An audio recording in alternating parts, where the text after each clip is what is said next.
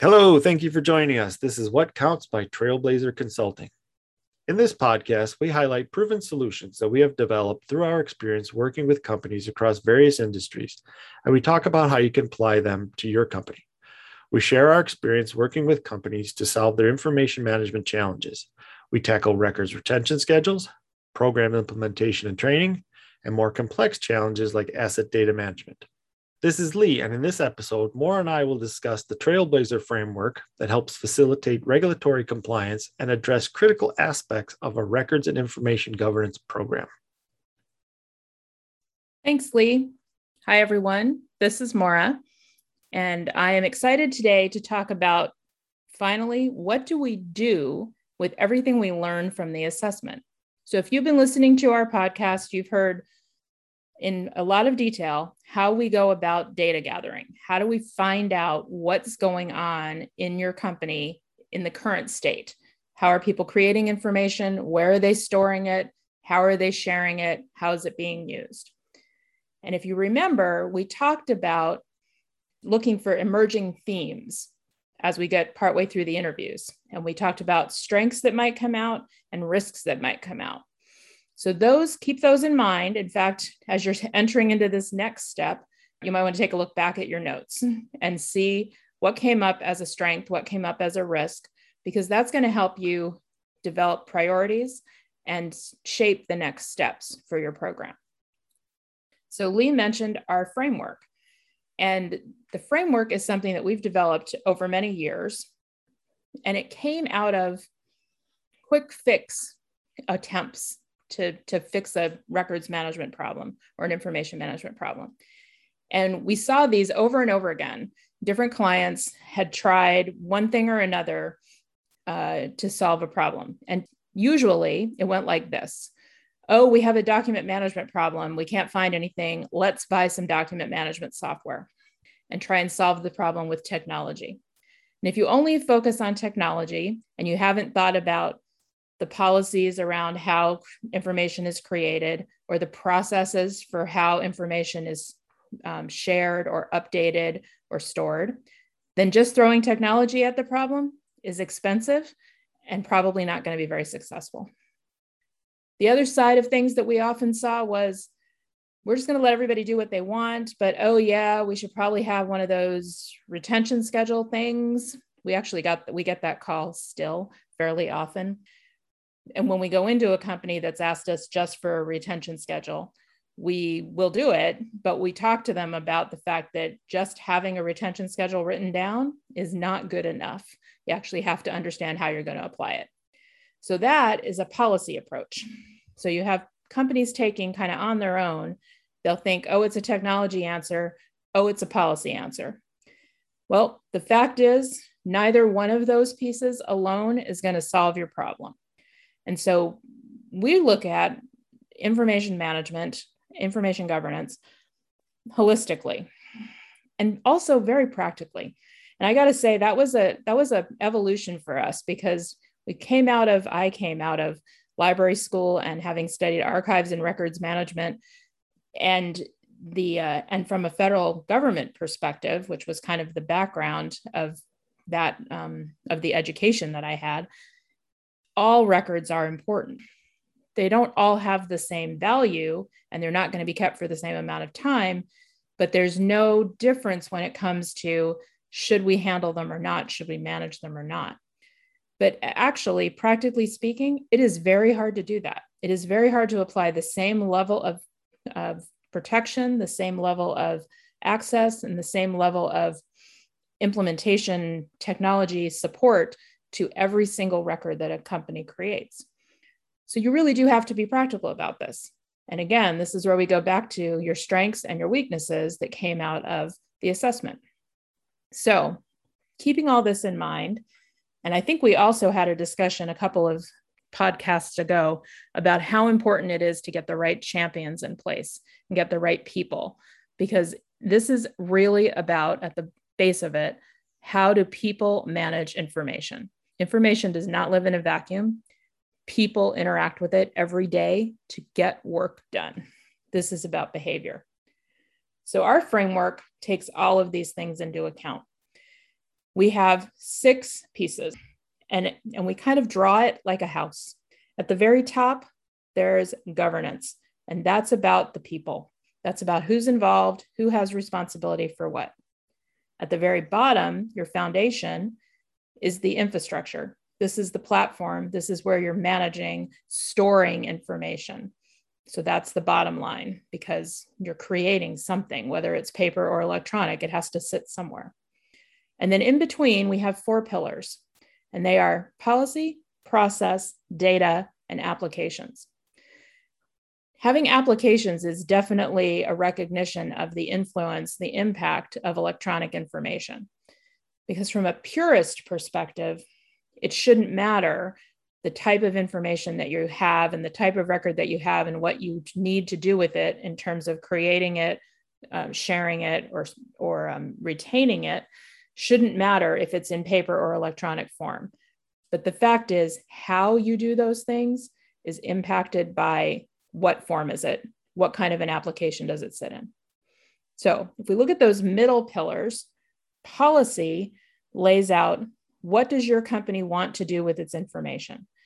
And usually when we work with a company, we'll help them write a very short policy, 2 or 3 pages maybe. And it's basically, we'll say, we want to create the information that we need to run our business efficiently, to optimize our performance and our profits, and to meet all of our regulatory, legal, and fiscal obligations. In a nutshell, that's your policy. You can add to it, you can say who's going to do what, but that's your policy statement. Process is all about how you run your business, and overlaying it, what information do you need to run your business? So for every business process, there's some information coming into that process, there's an action taken, some transformation, and information going out. And that process piece ends up being the heart of how you're going to take your program to the next level. Because ideally, you want the management of the information to be a natural part of how you carry out your work. You don't want to add extra steps. Maura, I know you mentioned governance, policy, and process, and you're going to go over some more. But what I'm wondering, are there any of these pillars that particularly work together? Those last 2 pillars really work together, the data piece and the applications piece. So the data piece is, what information have you got? And it's important to understand how that information maps to each business process. So think about a common process that every company has: accounts payable. You get an invoice from somebody and you need to pay that invoice. There's a lot of information that flows around that. There's, why is somebody sending you an invoice? What did you ask them to do? So then you get to your supply chain or your procurement activity. How did you buy this good or this service? What information is created as part of that process? You might have a master services agreement. You might have a purchase order. You might have a work order. Coming back from that vendor, you have the invoice and you have some kind of proof that they did what you wanted them to do. They did the work or they supplied the materials. So you have a goods receipt or a work performed document. And then you have the approval process. How do we pay this? Out of what account do we pay it? And who authorizes the payment? Each one of those steps creates data. And that's true if that's all happening in paper, if it's happening in email, or if it's happening in an enterprise resource planning system, an accounting system. It's all the same data. But don't forget that 4th pillar where we have the application, because your next step, what are we going to do about this data? That makes a big difference if it's paper, email, or an ERP. Okay.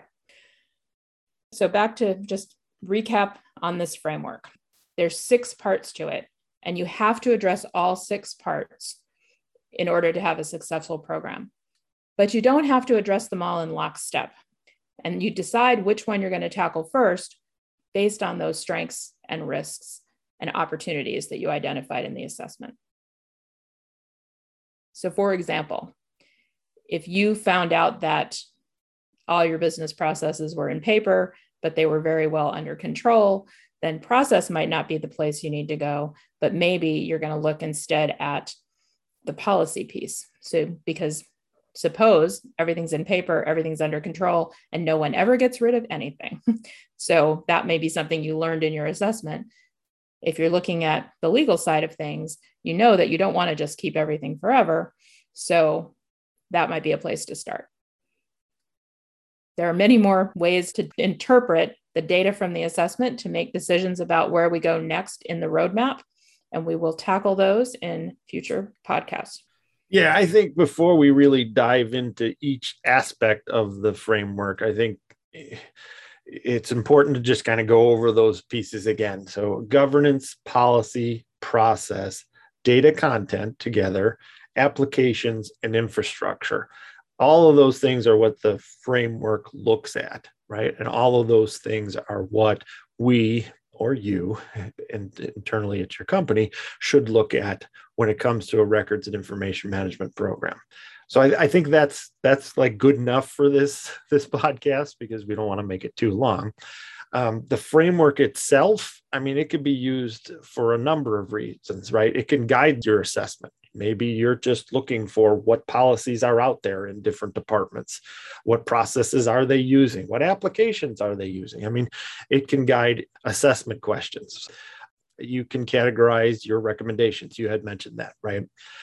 Then it kind of guides your program implementation activities as well.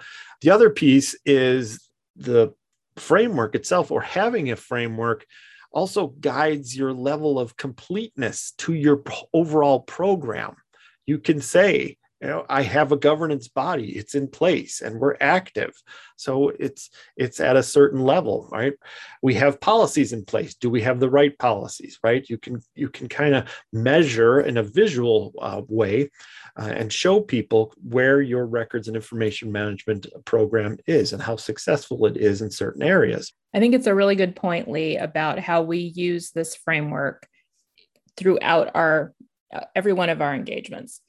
And when we talked early on about organizing our questions and going out to talk to people, we ask people, what about your job? Tell us about your job.